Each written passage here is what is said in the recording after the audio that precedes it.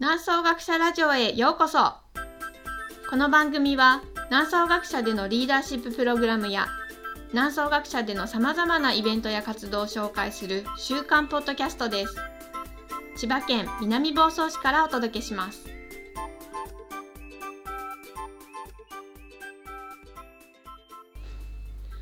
はい、こんにちは。南総学舎のヨガ瞑想講師の涼子です。学者長の大滝です。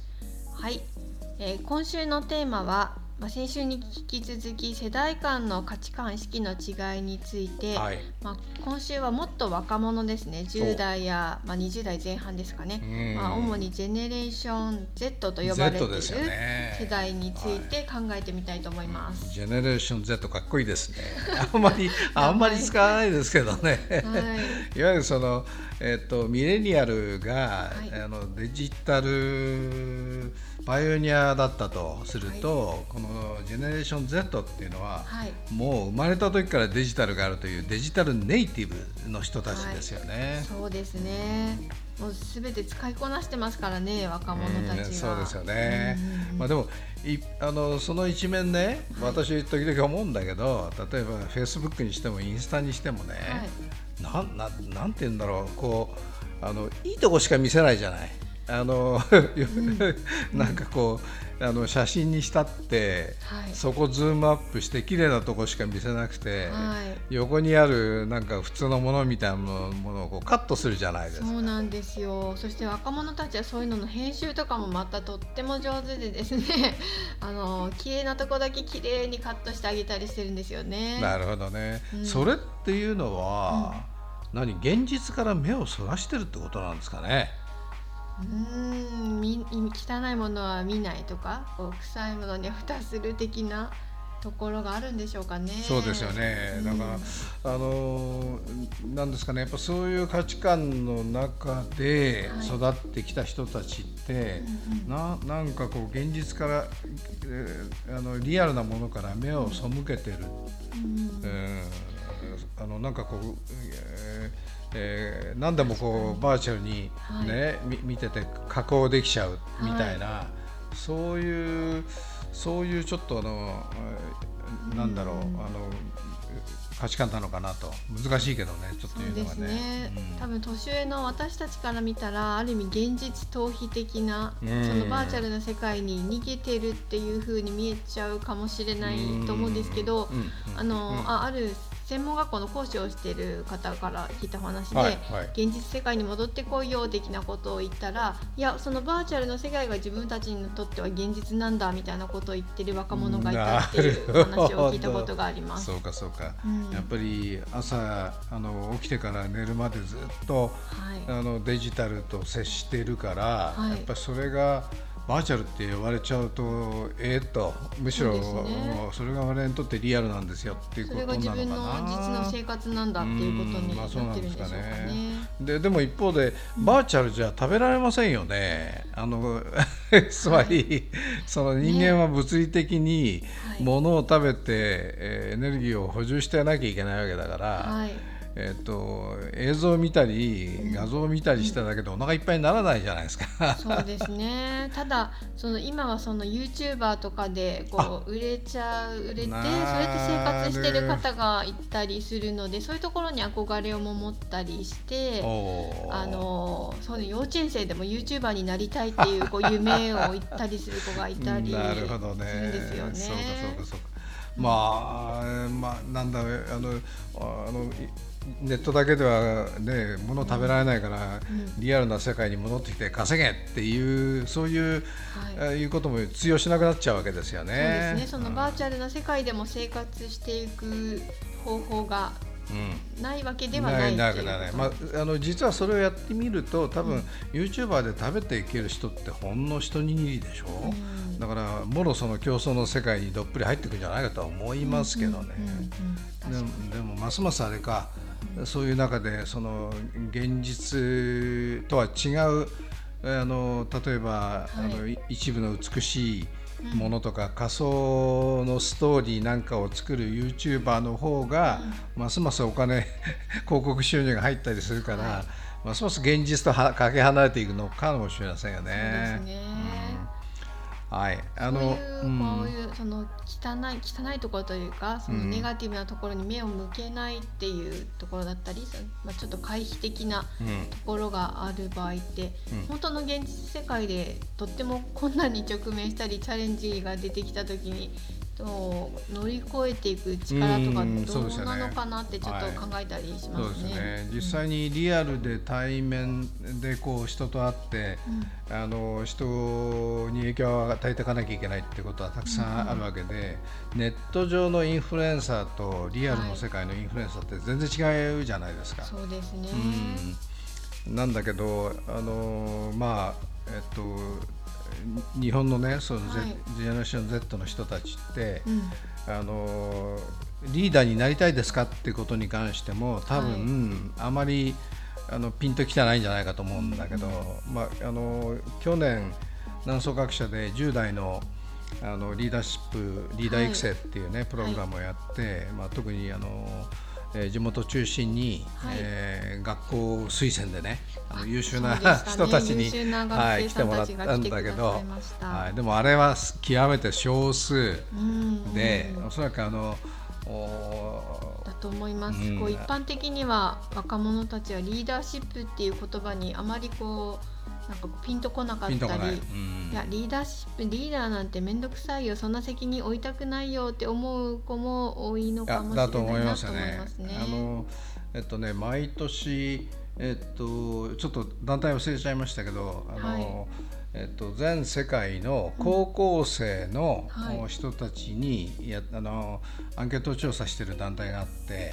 でその結果を見ると、日本の高校生は世界の高校生に比べて、リーダーになりたいっていう人のパーセンテージがもう3分の1以下ですよね。そんなに違うんですか。だからやっぱりアメリカだとか中国だとか、韓国なんかもそうなんですけども、やっぱりリーダーを目指すっていう高校生意外に多いんですよ。なので日本の場合にはデジタル世代っていうだけじゃなくて、なんかさらにプラスアルファが影響してリーダーのなんていうかな、になりたいっていう人たちがね、もう極端に少ないっていう、そういう状況のようですね。なるほど。そんな若者たちですけれども、でも実は現実世界で危機的状況になったり、ものすごいチャレンジが起こったりすると、そこで力を発揮してくるっていうのも私たちは知ってるんですよね。確かに最近なんていうんですか、災害ですよね。天災の規模も大きくなってきてて、でボランティアの中なんかには、意外になんていうんですか、そういうジェネレーション Z に近い人たちでも、進んで出てくる来てね、人助けをするみたいな人たちが少なからずいるっていうことありますよね。少なからずというか、かなりの割合で活躍してくれたり、今こそ自分が力を発揮する時だっていう感じで出てきてくださる若者もいっぱいいますよね。なるほどね。そうか。だからやっぱり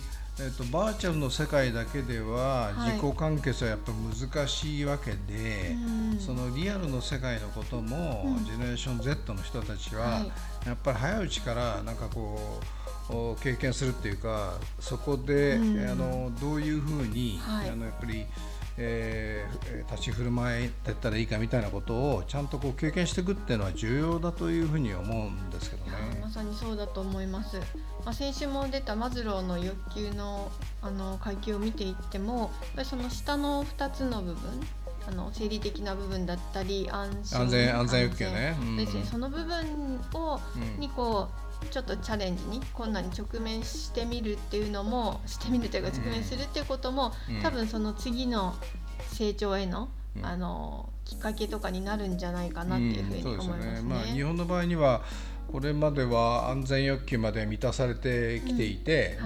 上の欲求を満たすようなところにね徐々にこう関心がいっていて、デジタル世代はやっぱりそういうことでバーチャルにばっかりね、こう注目してたみたいだけど、でも今や安全野球ですら脅かされるわけだから、だからそういう中で、これからでしょミレニアム世代がジェネレーション Z にバトンタッチしていかなきゃいけない、その通りです、中でやっぱりジェネレーション Z の人たちもリアルな世界での、立ち振る舞い方、リーダーシップの取り方とかね、やっぱりリアルの世界のことを少し勉強していかなきゃいけないというふうに思うんですけどね。そうですね。南総学舎の10代リーダーシップ育成プログラムはすごくこう豊かなものだったなというふうに思ってますし、若者たちにとっても貴重な経験であったり、何かこう新しいことに気づくプログラムになってるなって思うので、ぜひこの部分も力を入れていきたいですね。1万坪の敷地の中で、トレイルランニングのね、トレイルを作ったりね、もう本当に泥まみれになってですね作業していかなきゃいけないようなことがあって、そういったところにもやっぱり10代の人たちに来てもらいたいし、そうですね、でそういう中でやっぱり何人かの人たちもあれですよ、まさにこう引っ張ってですね、いくようなそういうリーダーシップのシミュレーションもね、そうですね、経験してもらいたいというふうに思いますね。その部分では学社長がいつも言ってるエッセンシャルリーダーシップっていうところを若者にもこう感じてもらいたいですね。なんかこうすごい責任を負わなければとか大きなものなんだっていうところじゃなくて、自分のいるところでのリーダーシップの発揮、その内側の可能性を発揮していくっていうところに気づいて感じていただけるといいですよね。そうですね。あまり気負わずにね、もう自分の中に自然に備わっている部分を、うまく引き出していくっていうことでね、経験、リーダーシップのリーダーとしての経験ができますからね。これから楽しみですね、10代リーダーシップのジェネレーション Z をぜひこういう機会にね、別の世界もあるんだというリアルな世界にも目を向けてもらいたいなっていうふうに思います。ありがとうございます。今日は10代のリーダーシップについても考えてみました。